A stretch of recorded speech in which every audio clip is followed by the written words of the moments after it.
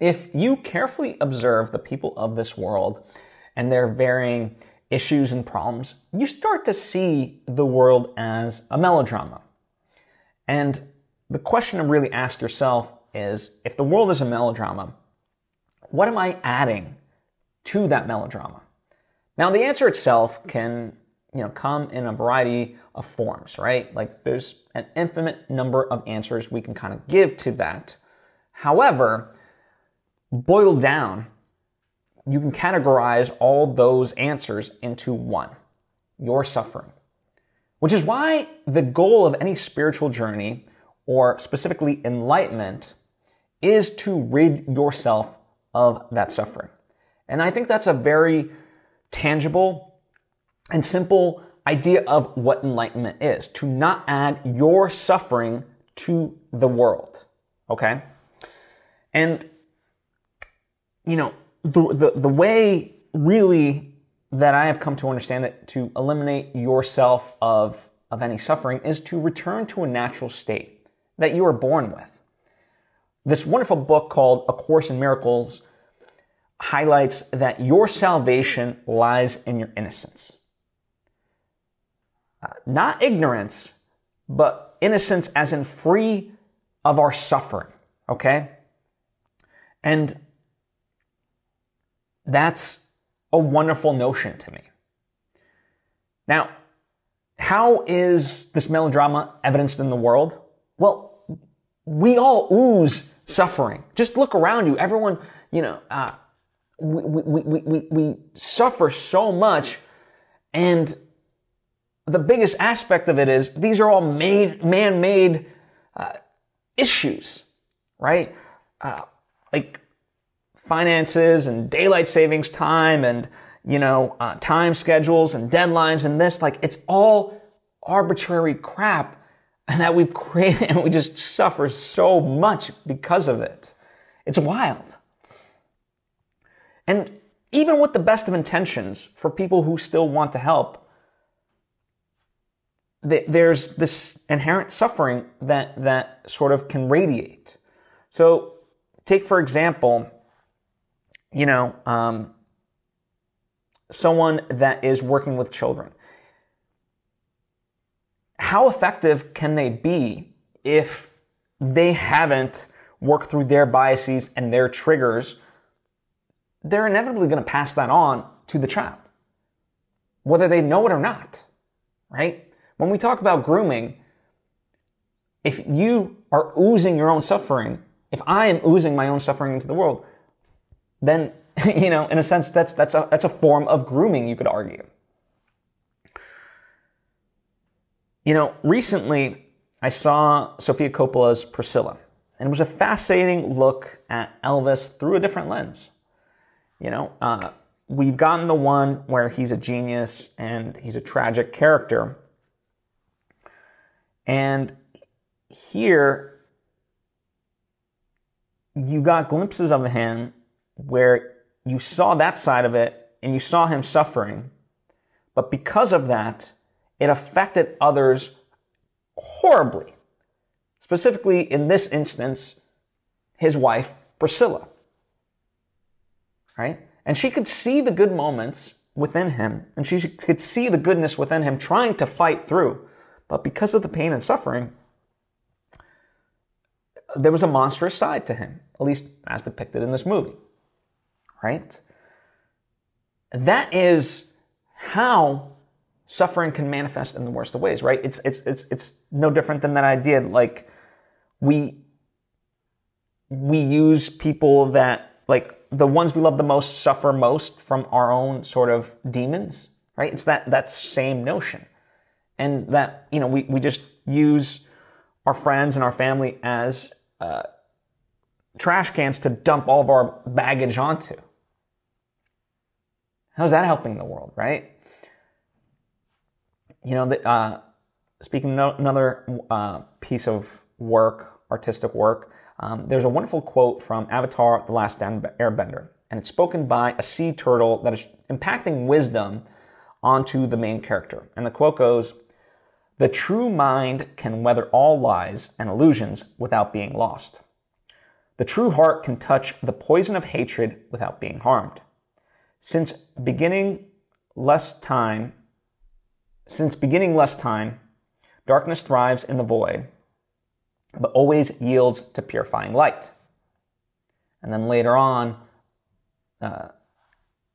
it said, in the era before the Avatar, we bent not the elements, but the energy within ourselves. To bend another's energy, your own spirit must be unbendable, or you will be corrupted and destroyed.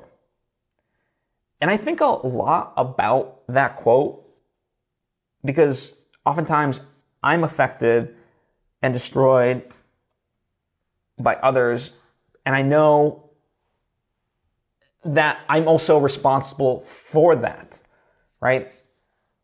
By letting it affect me, and more so that, this isn't, sort of do as I say sort of thing. Like, very much, I also exude suffering into the world, right? And so, when we really think about that is how to sort of, when we're affected by these things, it's because they trigger within us something. They trigger a reaction. And so the real goal of it is to understand, well, why is it triggering to me? What have I left within me that is unhealed that is causing that, right? We have to examine that. That is the healing process, whether with therapy or your own, spiritual journey, whatever it may be. But that is the ultimate goal, is to heal those aspects of you so you no longer exude that suffering out into the world. Interestingly, on a recent episode of Pulling the Thread with Elise Lunan, guest Jade Luna spoke about facing his own darkness. He talked about, I'll read a quote, "If your altar is just reflecting white light, well, expect to experience the dark in the world. So if you deal with your darkness in your spiritual life, well, then you get light in the world. Since I've been an Agora, which is a type of worshiper of Kali, my altar is so dark in my house that I live in right now that I don't even show it online. People would stop calling me.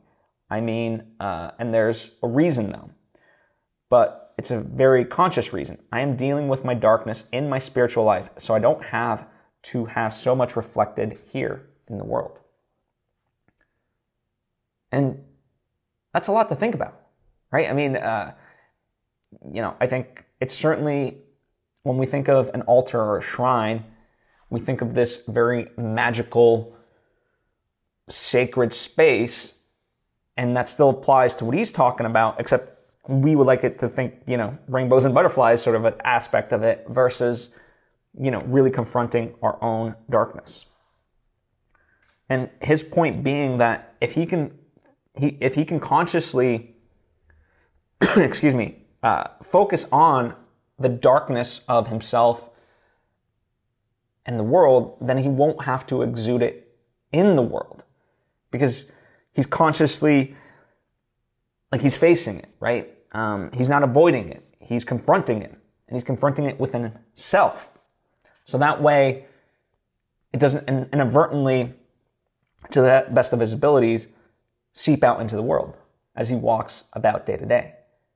That is the true path of enlightenment. That is the true goal of enlightenment.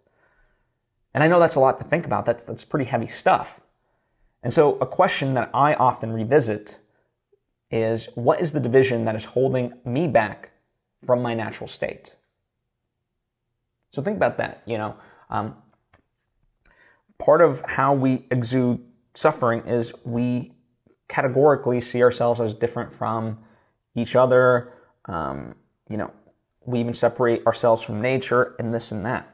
We start to otherize, and we've gotten infinitely creative at creating these divisions. So what are the divisions that are holding me and us back from our natural state? That has been a very powerful question for me to deep dive and, move forward with in this path, right? And the reason that this is important, because we often look to others to blame or solve the world's problems. And instead, if we're going to really solve anything, we have to look inward. It is an inward journey. We are 100% responsible for 100% of the relationships in our life. It's true. It really is. So if you want to heal the world, we have to heal ourselves. That's the only path. We can't abdicate that responsibility to somebody else, of like the government, the this, the that, the blah, blah, blah, blah. No. Start with yourself, right? And when we do, let's see how much the world can actually change for the better.